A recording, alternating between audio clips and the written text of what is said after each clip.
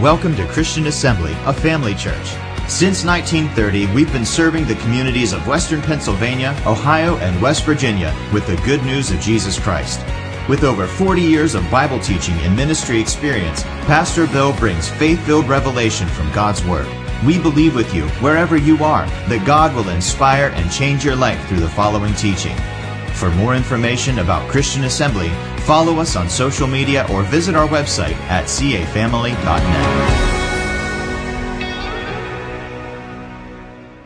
Praise God. The title of my message is Hell is for Real. Now, you know Colin Burpo's experience when he, at 4 years of age, had appendicitis. They didn't find it right away. He went through a procedure where he had to have surgery. And during that particular time, he had an experience where he left his body and he went up into heaven. And, of course, gave birth to the book that is entitled Heaven is for Real. And then the movie came out, Heaven is for Real. Well, I just thought about that. I was instructed of the Lord to teach this. And the title is Hell is for Real. Heaven's for real, we know that. But how many know that hell is for real as well? And too often people want to shy away from that subject. They want to talk about it because why? It's not maybe encouraging. But how many know that Jesus talked more about hell than he did about heaven? As a matter of fact, he talked twice as much about hell than he did about heaven. And also, there's another underlying motive for this too, is that we all need a healthy dose of the fear of God. In the church, in our government, in our nation, and around the world. And also, as we get into our subject this morning, ask yourself certain questions. Number one, what's God want me to know this morning? That's called what? Information. What's God want me to be this morning? That's called transformation. I want to be transformed by what I'm hearing today. What's God want me to receive this morning? That's impartation. What does he want to impart into my life this morning? And then finally, what does he want me to do? Application. How can I apply this to my life? How can I be more effective witness for Jesus by what I'm hearing today? I'm going to begin just looking at Luke's Gospel, chapter 16, verse 19 through 31. We often use this, especially at funeral services, but I'm going to take the time to read it this morning. Luke 16. There was a certain rich man. I read an article once where someone said, this is a parable. I thought, a parable doesn't say there's a certain rich man. And also doesn't name someone, which you'll see in a moment, which was clothed in purple and fine linen and fared sumptuously every day. And there was a certain beggar named Lazarus. So a certain rich man and a certain beggar. Would you call that a parable? No, not at all. Two people that really lived. Okay, his name was Lazarus, which was laid at his gate full of sores. And desiring to be fed with the crumbs which fell from the rich man's table, moreover the dogs came and licked his sores. And it came to pass that the beggar died and was carried by angels into Abraham's bosom. The rich man also died and was buried, and in hell he lift up his eyes, being in torments, and seeth Abraham afar off and Lazarus in his bosom. And he cried and said, Father Abraham, have mercy on me and send Lazarus, that he may dip the tip of his finger in water and cool my tongue, for I am tormented in this flame. But Abraham said, Son, remember that thou in thy lifetime received thy good things, and likewise Lazarus evil things, but now he is comforted, and you are tormented. And beside all this, between us and you there was a great gulf fixed, so that they which would pass from hence to you cannot, neither can they pass to us that would come from thence. Then he said, I pray thee, what a place to start a prayer life. I pray thee, O Father, that thou wouldest send him to my father's house, for I have 5 brethren, that he may testify unto them, lest they also come into this place of torment. Abraham saith unto him, They have Moses and the prophets, let them hear them. And he said, Nay, Father Abraham, but if one went unto them from the dead, they will repent. And he said unto him, If they hear not Moses and the prophets, neither will they be persuaded, though one rose from the dead. Now Jesus is teaching this about 2 individuals that lived, 2 individuals that died, and they had different destinations. One was a place of comfort, Abraham's bosom, and the other one was a place of discomfort and horrible pain and torment, and that's called hell. Jesus taught this to let these people know because, the Sadducees didn't believe in life after death. They didn't at all. But Jesus was trying to teach them so they can understand it. And so he points out these two individuals. Well, he described it as a place of torment. He described hell as a place to be feared, to be honest with you. A place that no one should ever want to enter into, according to Jesus. Of course, if you believe in his credentials, do we all here believe in his credentials? Yes. He made heaven, earth, sea, and all that in them is, and we can go on and give you all his credentials. Anybody here want to end up in a place of torment for the rest of your existence throughout eternity? I wouldn't think anybody would. Well, before I really get into it and explain a little bit more about it, I want to look at a verse of Scripture in Matthew 10, verse 28, that we should all really take to heart. Look at what it says. And fear not them which kill the body, but are not able to kill the soul, but rather fear him which is able to destroy both soul and body in hell. Hell is a place of destruction, perpetual destruction. But he says, fear God. Don't fear anyone that can take your physical life here upon the earth. And basically, if we have a healthy fear of God, we shouldn't fear anyone else or anything else. Now, before we get into some of the biblical view of hell, I want to share with you some of the things that are being taught in our world today, which is why many people don't even consider hell or even think about hell. Number one, universalism. Their teaching is this: it's an awful place, but really no one goes there. God would never allow anyone to perpetually suffer in pain. Well, when it comes to universalism, I'll be honest with you. We're talking about a church in Tulsa, Oklahoma, where these people were Word of Faith people, and they had a strong belief in what we believe in. Well, the pastor of the church turned away and started believing in universalism and teaching universalism. What is it? It just means that God so loved the world. Since he loved the world, he gave Jesus who died for the world. It means everybody's saved. Everybody's saved. So it doesn't matter what happens or how you live or whatever. Everybody's saved. So when you die, everybody's saved. Isn't that something? Wouldn't that be wonderful? What did Paul say? If that's how it is, that there's no resurrection, if that's how it is, everybody's going to be saved, then just live the way you want, do what you want. But that's not true. And then, of course, secondly, we have inclusivism. And once again, this is just a belief that it's all inclusive. It doesn't matter how you worship, where you worship, what you worship, that anyone that has any thought of God whatsoever and worships any other way, doesn't matter what way, it doesn't have to be our way, anybody else's way, automatically the redemptive work of Christ is applied to their life, so they won't go to hell. Now, if you go to a church like that and you hear that and you think that, oh, that's pretty good. And if you think I'm kidding about this, I walked into a Bible bookstore one day some years ago, and this fellow just said, I've got it all now. He said, I've learned that it's all been taken care of. Doesn't matter how I live, what I do. I can commit any sin I want to commit or whatever, and I'm still going to go to heaven. And I thought, where did you learn that? Well, this kind of teaching. And then you got pluralism.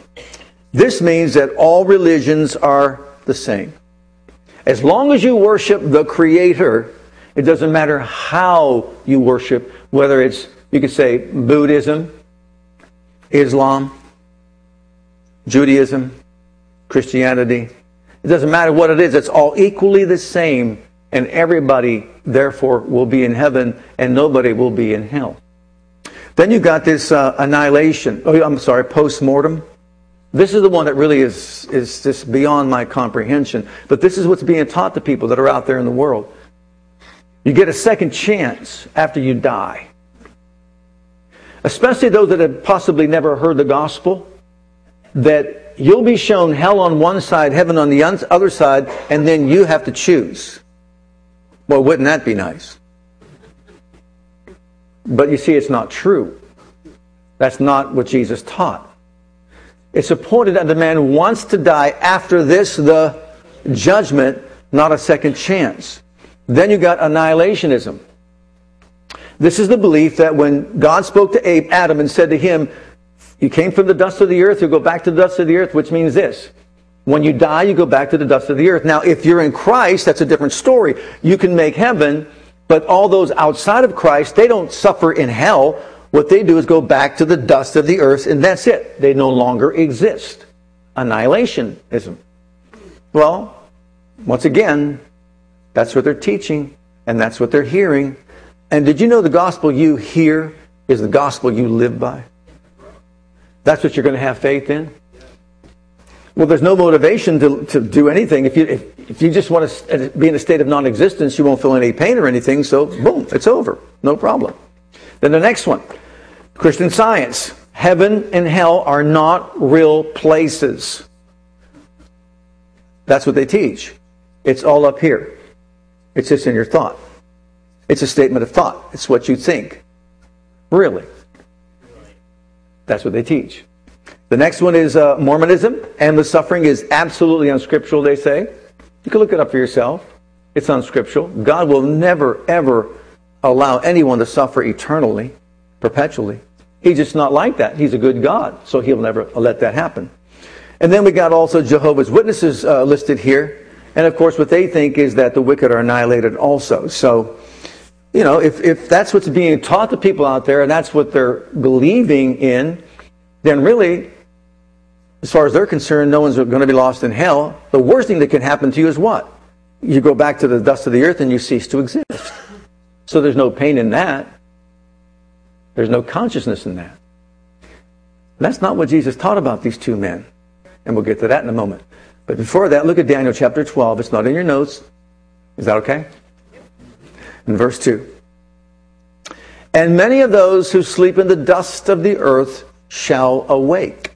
Some to everlasting life, and some to shame and everlasting contempt and abhorrence. Does that sound like that they no longer exist? Not at all. See, what the Bible teaches is something different. Look at Isaiah 66, and look at what it says here in verses 22 through 24.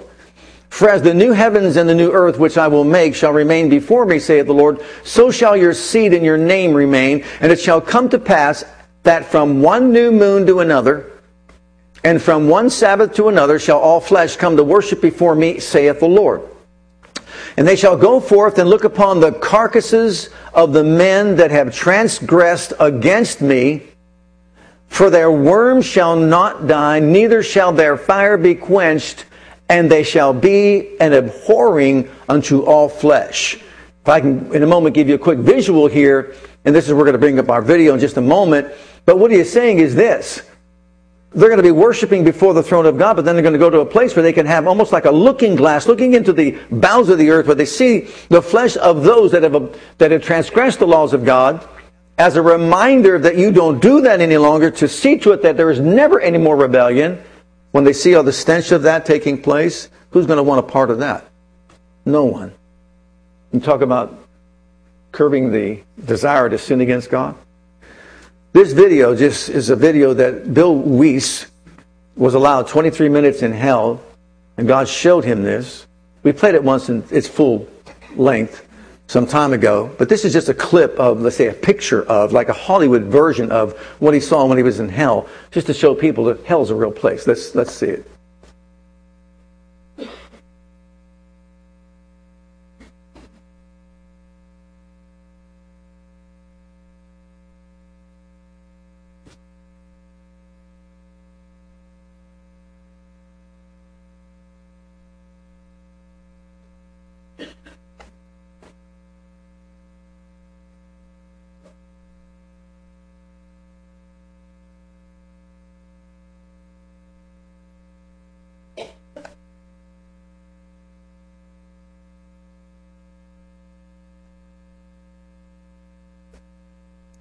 This is leaving the body, descending into the bowels of the earth.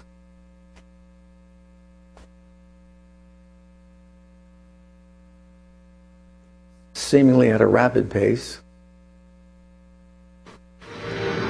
There we go.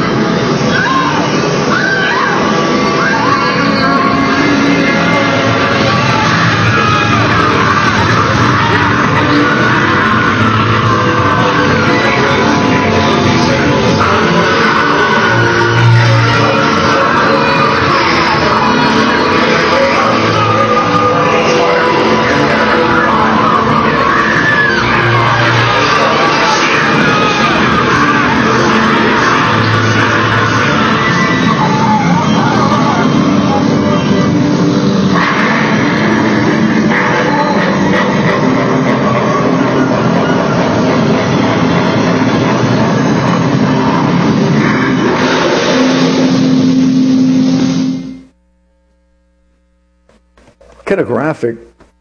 He's not the only one that saw something similar to that. Others have as well. Did you notice that there were crosses there? As he narrated this, he said, because people didn't accept Christ on the cross for their sins, that they were on the cross for their own sins. And that's where they were. And then, of course, they would fall into the fire and all that. But when Jesus taught this subject, he warned people of the place called eternal punishment and separation from God. And I'll tell you what, we do need another dose of that in our society today. Yes, we should want to serve God because we love Him with all of our heart, soul, mind, and strength. But I'll tell you what, there's also another side to this as well. People need to hear the reality of separation from God and what it really means. Because there's life and there's death. There's good and there's evil. There's light and there's darkness. There's comfort and there's discomfort. And we're not talking a little discomfort. So, in this Jesus describing hell. Look at Matthew 5:22. This is Jesus' description of hell himself. But I say unto you that whosoever is angry with a brother without cause shall be in danger of the judgment. And whosoever shall say to his brother, Raca, shall be in danger of the council. But whosoever shall say, thou fool, shall be in danger of hell fire. Well, why a warning when it comes to hell fire if it's not going to affect the person that's there? He's not ceasing to exist. He's in hellfire. Look at 25 verse 41. Then shall he say also to them on the left hand, depart from me, ye cursed, into everlasting fire, prepared for the devil and his angels. So it wasn't prepared for man. Who was it prepared for? The devil and his angels. But who's going to be there? Those that transgress the law of God, those that rebel against God. Look at Mark 9:43. So now we see it's eternal fire, and it's also unquenchable fire. And if thy hand offend thee, cut it off. It's better for thee to enter into life maimed than having two hands and go into hell, into the fire that shall never be quenched. So what is he saying? Actually, he says cut it off. It'd be better for you to be maimed and just go into heaven, with supposedly one hand. Of course, one hand it'd be regenerated in heaven. But notice also, outer darkness, he called it. Look at Matthew 8 and verse 12. But the children of the kingdom shall be cast out into outer darkness. There shall be weeping and gnashing of teeth. Think about that. Weeping and gnashing of teeth. Doesn't sound like a picnic. Outer darkness. Go on and look at chapter 25, verse 30. And cast ye the unprofitable servant into the outer darkness. There shall be weeping and gnashing of teeth. A grinding of teeth. Weeping. When they showed the picture of the woman that was being chased by the fire, then she was being burned up. Remember, where the fire is never quenched. Well, what fuels the fire is the souls of those that are in rebellion against God. And because that person that would have been consumed by the fire doesn't cease to exist, it will come back into her body. It will just come back again because it's going to be forever. She just burns all over again. And once she's burned away, then it comes back again and she's burned all over again. Where the worm dies not means the worm eats the body. And then once it's done eating the body, then the body comes back and it just eats it over and over again. It just keeps feeding on it. So imagine a place of eternal existence where you're consumed by fire and worms for the rest of your being. Look at Luke's Gospel 16. This is what we just read. It's a place of torment. In hell he lifted up his eyes, being in torments, and seeing Father Abraham afar off, and Lazarus in his bosom. He cried and said, Father Abraham, have mercy on me, and send Lazarus to dip the tip of his finger in water and cool my tongue, for I am tormented in these flames. So it's a place of absolute torment. All this man wants is just a drop of water to help out in any way to cool his tongue for the torment. Now that to me sounds like the person's still alive, and it sounds like he has feelings and so on. And he's being tormented in the flame. Look at John 3:36. This is also referred to as God's wrath. He that believeth on the Son hath everlasting life, but he that believeth not the Son shall not see life, but the wrath of God, you ready for this? Abides on him, remains on him. This is the wrath of God remaining on someone throughout eternity. And my question is this: why would I want the wrath of God on me when he placed it on his Son? He put it on him so I wouldn't have to bear it.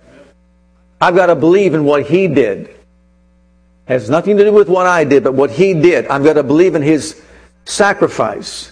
The wrath of God was placed on him so I wouldn't have to go there and have that wrath of God on me throughout eternity. Look at John 5:29. I shall come forth that have done good unto the resurrection of life, and they that have done evil unto the resurrection of what? Damnation. So the resurrection of life means you have eternal life, but the resurrection of damnation means you are eternally damned. And so it's a place of damnation. And then also it's a place of weeping and gnashing of teeth, which we saw a couple of verses, but look at this one in Matthew 13, verse 50. And shall cast them into the furnace of fire. There shall be wailing and gnashing of teeth. So it's a place that Jesus is describing to people to let them know this is a real place. This is not a thought in a person's mind. This is a place that once one enters into that place, they will never come out of that place, and these things will continue on throughout eternity. Okay, look at Paul in 2 Thessalonians chapter 1. Paul is describing hell as eternal destruction. And God will use this persecution to sow His justice and to make you worthy of His kingdom for which you are suffering. In His justice, He will pay back those who persecute you, and God will provide rest for you who are being persecuted, and also for us when the Lord Jesus appears from heaven. He will come with His mighty angels in flaming fire, bringing judgment on those who don't know God and on those who refuse to obey God, obey the good news of our Lord Jesus. They will be punished with eternal destruction forever, separated from the Lord and from His glorious power. When He comes on that day, He will receive glory from His holy people, praise from all who believe, and this includes you, for you believed what we told you about Him. So now Paul, where did he get his revelation from? Jesus. He's taught him the gospel, right? And he says they're going to be eternally destroyed under the wrath and judgment of Almighty God in a place of horror and torment. Okay, in the Hebrews. Now this is called a doctrine of Christ. Look at this. Of the doctrine of baptisms, he's talking about the different doctrines, and of laying on of hands, and of the resurrection of the dead, and of how long judgment? Eternal judgment. Someone eternally judged, eternally tormented throughout their entire existence, not one moment closer to getting out from that place. Okay? Look at Peter, what he said about it. He said it's chains of darkness. For if God spared not the angels that sinned, but cast them down to hell, and delivered them into chains of darkness to be reserved unto judgment, he goes on to say then about everybody else. So it's a place where they're chained in darkness. It's a place of torment. It's a place of absolute despair, discomfort, and the list goes on and on as to how horrible it is. Look in Jude. It's also eternal fire. And this is Jude revealing it to us, even as Sodom and Gomorrah and the cities about them in like manner, giving themselves over to fornication and going after strange flesh, are set forth for an example, suffering the vengeance of what? Eternal fire. You see, beloved, I'll tell you what, it's when you love people that you share these truths. You're not judging people to say you're a bad person, you're doing something that is wrong. If a person chooses to live a lifestyle apart from what God says is what He ordained for humankind, that's their decision. They can do that if they want to. But it's up to us to at least warn them and let them know so their blood won't be upon us. That, look, this is not the way God wants people to live. And there is an end result that you might not want to hear. And that's why I really think this is my opinion, I guess, if I could throw it out to you. This once saved, always saved business is just ridiculous. If you stay in Christ, guaranteed, once saved, always saved. But you start walking into sin, the depths of sin, you'll find out how far it'll take you. Well, how far is too far? You don't want to go there. Why would you want to go there? He said Himself, some will depart from the faith, giving heed to seducing spirits and doctrines of devils. Let me ask you a question. If you can't walk away, then how are you being seduced by these spirits to walk away? Why would they seduce us to walk away? And when he talks about depart, the word depart actually, the Greek word actually means step by step, little by little, inch by inch, step by step. People walk away from walking with God, walk away from what the truth is, and little by little, it's like, I guess a good example would be if you're on the ocean And let's just say you set up your camp right there in front of you, and you wade out into the water in the ocean. And your family's right in front of you. And you look down a little bit, maybe you're playing with someone or whatever. Next thing you know, you look up. They're not there. Where are you at? You're down here. What happened? Well, the current carried you down that way. You know what I'm talking about, right? You've been there before. You didn't realize it happened. You didn't recognize it. Same thing is true in our Christian walk. People begin to drift away little by little, caving under the pressure of what we experience in this life. And before you know it, they're not as on fire for God. They're not living for God, not walking in love, etc., etc. And then get into some things that are absolutely against the laws of God. And basically what they're doing is toying with their salvation. God doesn't want that. He wants us to reel ourselves all back in and start putting Him first in our lives and walking with Him. Look at the book of Revelation. This kind of says it all. It's the wrath of God. It's the lake of fire. It's the second death. And again, John writes this, but who gave John the revelation? Jesus did.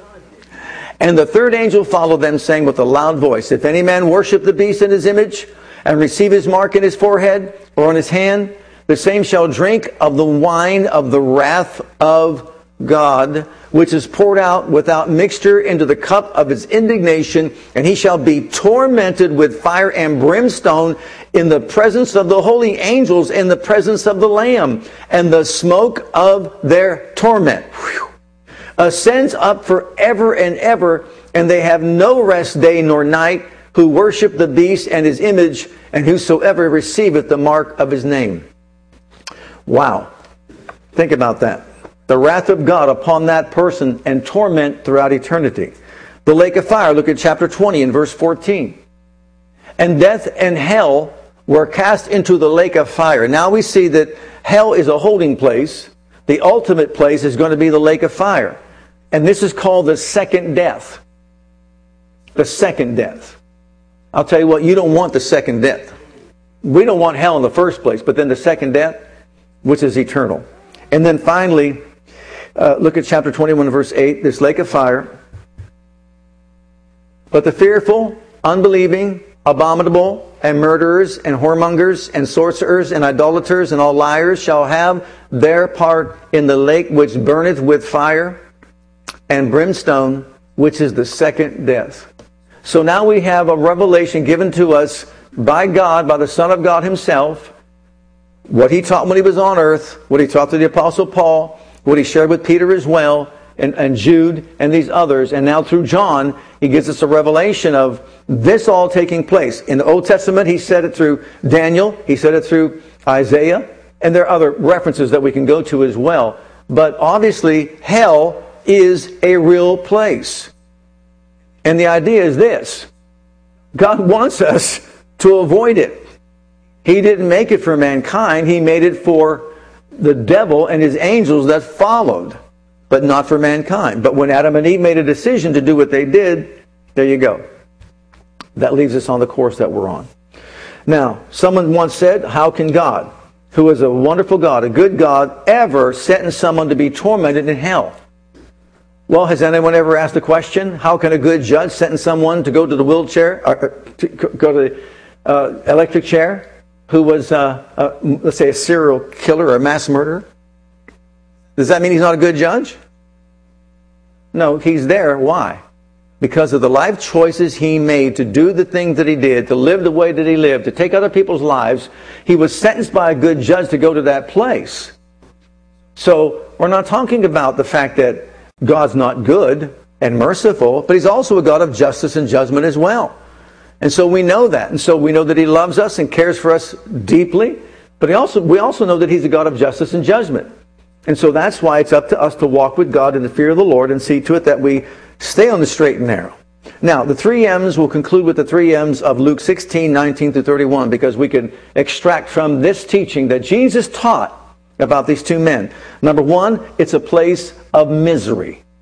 It's a place of misery. Look at the verses in verse 23 and 24 again.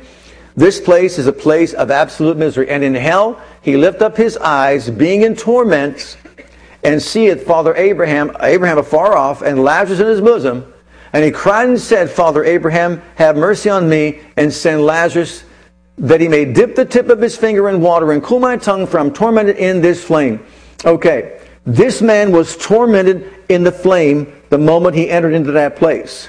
And now he's experiencing this burning on his tongue that he wants to be quenched. Please send Lazarus to come and just a drop of water. Imagine what it's like. Have you ever been in a place where you were so thirsty you had to have something to drink? I don't know that we've maybe in this country ever been to the place to where we were so thirsty, unless you've been caught in a desert somewhere and you couldn't get out, that you're just absolutely crying out for water. Here's a man who is still, how many thousands of years later? Let's say at least 2,000 years later, he still didn't get that, just the tip of his finger to cool his tongue, because I'm tormented in these flames. Can you imagine never having that alleviated whatsoever? No relief from that whatsoever? What an awful, awful thing. Something as small as water to cool my tongue. This is a place of misery. It's a place of torment. It's a place that's horrible and horrific to be a part of, and no one should want to be there. And he still hasn't been at all satisfied. Number two, it's a place, and this is really powerful, of memory. Look at verse 25. It's a place of memory. But Abraham said, son, remember. Now remember where we're at. Look at what we're talking about. Where's he at? In hell. What's he asked to do? Remember. Remember what? That you in your lifetime received your good things. Can you imagine those good things flashing by him? All the good things of his life? The Bible says he was clothed in purple and fine linen and fared sumptuously every day. What does that mean? Purple, fine linen. He was living just a wonderful life. He had servants that served him and so on and so forth. He had anything he ever wanted. And just the fact that he said that Lazarus was a beggar who wanted crumbs, you know the guy ate well. So he had no regard for God. He had no regard for man during this lifetime that God said, or Abraham says, remember. Go back and remember how you lived your life. Remember the opportunities you had to come to God. Maybe remember a friend, maybe a Jewish friend came up to you and said to you some things about, hey, you got to think about eternity, and so on. We say it this way in our society, in our Christianity. Remember the opportunity you had to come to Christ when someone witnessed to you, but you just shooed them away. I don't want to hear that. Or remember on television when someone came on and said, praise the Lord, like I did when I first heard praise the Lord on television. I thought these people were lunatics. I did. I was in religion, but it wasn't a reality with God. I never heard anybody say, praise the Lord, come to Christ, and all that sort of thing. I thought they were crazy. And I just turned the station as fast as I possibly could. Until I got saved. When I got saved, no longer did I have that same kind of an attitude. But these people will be there and they will be remembering. Remember when so-and-so came to you? Remember when this other one tried to get your attention? Remember when they told you that you shouldn't do this or you shouldn't do that, and all of a sudden you just shooed them away, got rid of them, ridiculed them, laughed at them? And all that took place. Remember that? Your life is there. You're going to remember all these opportunities that were there, but as a result of their rejecting all that, they're going to remember, oh my goodness, what was I thinking? What was I thinking? Why didn't I reach out to help even this man called Lazarus? You know what? He's going to remember this. He couldn't take his money with him, but he took his memory with him. And part of that eternal punishment, the wasted opportunities that he's going to think about over and over. Why didn't I say yes? Why didn't I come to Christ? Why did I think that they were crazy? Why did I think I'll just do it myself? I'm thinking about someone right now. This was downtown Midland. We were walking together, and I'm witnessing to this person. I'm sharing with him. I know his background. I know his religious background. I know he's not born again. And this will prove it. And I'm talking about Christ, talking about Jesus, and letting him know, line upon line, precept upon precept. Do you believe that Jesus Christ is the Son of God? Oh, yeah, I do. I said, I know your religious background. I just want to make sure. Do you know that he died for your sins? Oh, yeah. I know he died for my sins. Do you believe that God raised him from the dead and he's alive right now, seated at the right hand of the Majesty on high? I believe that. With all my heart, I believe that. Really? Yeah. I said, do you think that maybe you would want to make him the Lord of your life? And it got very quiet. And he said to me, I think I'm doing a pretty good job with my own life. I'm not giving it to anybody else right now. I said, okay. Anybody can say, oh, I believe in God. The devils believe in God and they tremble, we're told, right? This person said all the right thing, but guess what? When it came time for him to say, yes, I'll make him Lord and Savior of my life, he said, no. I want to live the way I want to live. Didn't Jesus say that the ones that are in darkness, they would rather be in darkness rather than come to the light? They love the darkness more than the light. So remember, God is just, but God is good. He'll allow the person to take the course they want to take. It's up to them to take the course. So a lot of people are professing. That's what we mean by professing Christians. Oh yeah, I believe. Believe is an action word.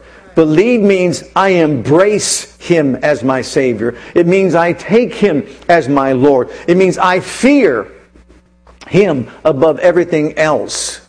It means that I am moved and motivated to walk with Him in my life, to give Him my life, to take up my cross, deny myself, take up my cross, and follow Him. What do I deny myself of? Living a life independent of God. Deny myself. Take up my cross means submit my will to the will of God for my life, no matter what my will might be. Follow Him meaning what? Allow Him to make me what He wants me to be. Jesus told His disciples, follow me, and I will make you fishers of men. I will make you what I want you to be. So this guy is now in hell with his memory, and he's thinking about his whole life. And that's what Abraham says. Remember your lifetime. That while you in your lifetime lived the way you wanted to live and did what you wanted to do and pleased yourself, and you weren't even concerned about a lowly beggar to give him a loaf of bread. You had what you wanted. You got your reward. And now he's being rewarded because he had nothing, but he had God. And that's why he's here, and that's why you're there. And besides, 2,000 years, Christ has been risen from the dead. And who's listening to Him? Right? All right, look in number 3. It's a place of mourning. It's a place of mourning. Why? Because once you enter in, it's inescapable. Once you enter in, there's no possible way you can get out. Now, in verses 27 to 31, look at what he does. Therefore he said, I pray thee. Once again, how weird that the man starts to pray. Therefore, Father, that thou wouldest send him to my father's house, for I have 5 brothers. Apparently, he has memory, doesn't he? Apparently, he knows he has family on the earth. Apparently, he is now concerned about his brothers. He is concerned, is removed from himself, but now he has 5 brothers. He doesn't want them to come and be there with him. Well, he says, I have 5 brothers that he may testify to them, lest they also come to this place of torment. Abraham said unto him, they have Moses, they have the prophets, then let them hear them. And he said, Nay, Father Abraham, but if one went unto them from the dead, they will repent. He said unto him, if they hear not Moses and the prophets, neither will they be persuaded, though one rose from the dead. And if you recall the story when the other Lazarus was raised from the dead by Jesus, some believed and some did not. How callous, how cold can someone be who watches a dead man for 4 days, whose body's begun to decay, come out of a grave, Jesus raised him from the dead. That's why he kept him in the grave clothes, so they wouldn't accuse him of using a fake. Unwrap him, and there he is, and they walk away and say, I still don't believe. Are you kidding me? You see a man raised from the dead after 4 days, and you still don't believe that he is the Son of God? Pretty sad, isn't it? How can we convince people if they can't believe that? Well, it's a place of mourning. It's not a place of fellowship with friends. How many of you know Ted Turner? Everybody know Ted Turner? Turner Broadcasting Company? He was in a meeting one time with some journalists were there and all that. And he gave his spill, and here's what he said. I'm paraphrasing it. I'm not quoting it. I'm paraphrasing it. Heaven is going to be a slender place. There's not going to be a whole lot of people there. And I certainly don't want to be there. He said, because it's a perfect place. Who wants to live in a perfect place? He said, I'm going to go to hell, and probably almost all you journalists are going to go to hell also. But at least we can look at this. At least when we get there, I hear it's a messed up place. We can get it straightened out down there. We'll clean it up a little bit. Isn't it something, the mentality that people have? They view hell as just another place. Okay, so I'm not as happy. Maybe it's not as exciting as heaven. But it's still, I'm going to be there with my buddies. And you see, we're going to get together and we're going to maybe put our brains together and we're going to make it a nicer place. We're going to clean it up a little bit. What kind of a mentality is that? That's what he said. He went from, now there's a little bit of light here. He went from saying at first, I am an atheist, to then rising up to an agnostic. Atheist says there is no God. Agnostic says, well, if there is one, prove it to me. Thirdly, to the point where he once said that if a friend of his was dying of cancer, he would pray to something out there to help that person. So maybe there's conviction coming upon his soul. I would pray that would be the case. But what kind of mentality is that says, I will go to hell, I'm going to buddy with my friends, we're going to put our heads together, and we're going to clean up the place. There's no understanding of right and wrong, light and darkness, heaven and hell.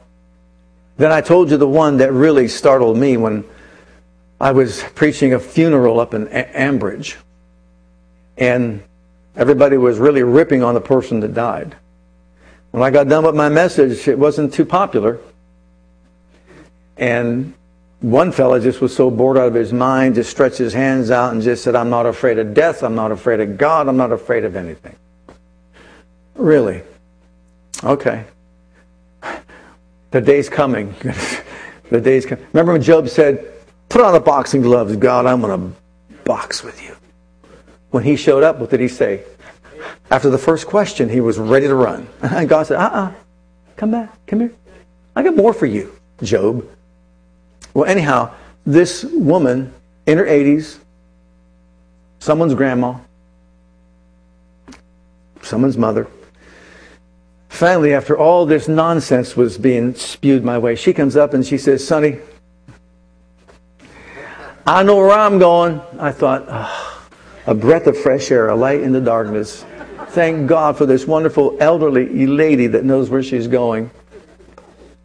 And she says, yep, I'm going straight to hell and play strip poker with the devil. Her exact words. I went from the frying pan into the fire.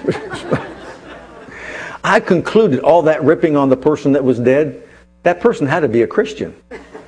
Had to be, because everybody else was just ripping her apart. She's probably tried to get them all saved. They didn't want to hear it. It is so sad in our society today that hell is just so spoken lightly of. It doesn't exist. You're annihilated. You don't exist anymore, so there's no pain. And God's such a good God, He can never do that. A good judge is going to sentence you to life in prison with no parole if you commit that kind of a crime. Well, I didn't commit any crime against God. Yes, you did, Adam. In Adam, we all sinned against God. We all fall short of the glory of God. Nobody gets a free pass. You don't go past, go whatever, you go straight to jail.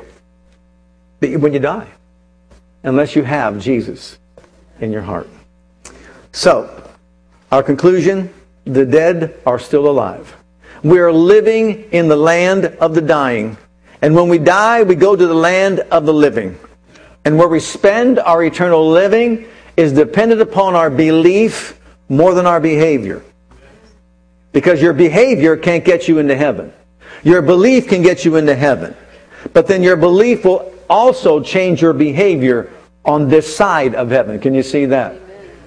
And God sent Jesus to die for us in our place. So as a result, praise God, we don't have to go to a place of eternal suffering. We can be with Him in eternal glory. The dead still retain their personalities and their character. The dead still can see, they can hear, they can feel, they can remember all that.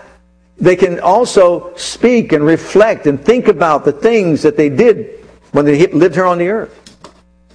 So it's important that we recognize none of us has to go to hell. No one. And I'm just going to give you this. Pick up the CD and give it to somebody you know that's not saved. Let it do the speaking for you.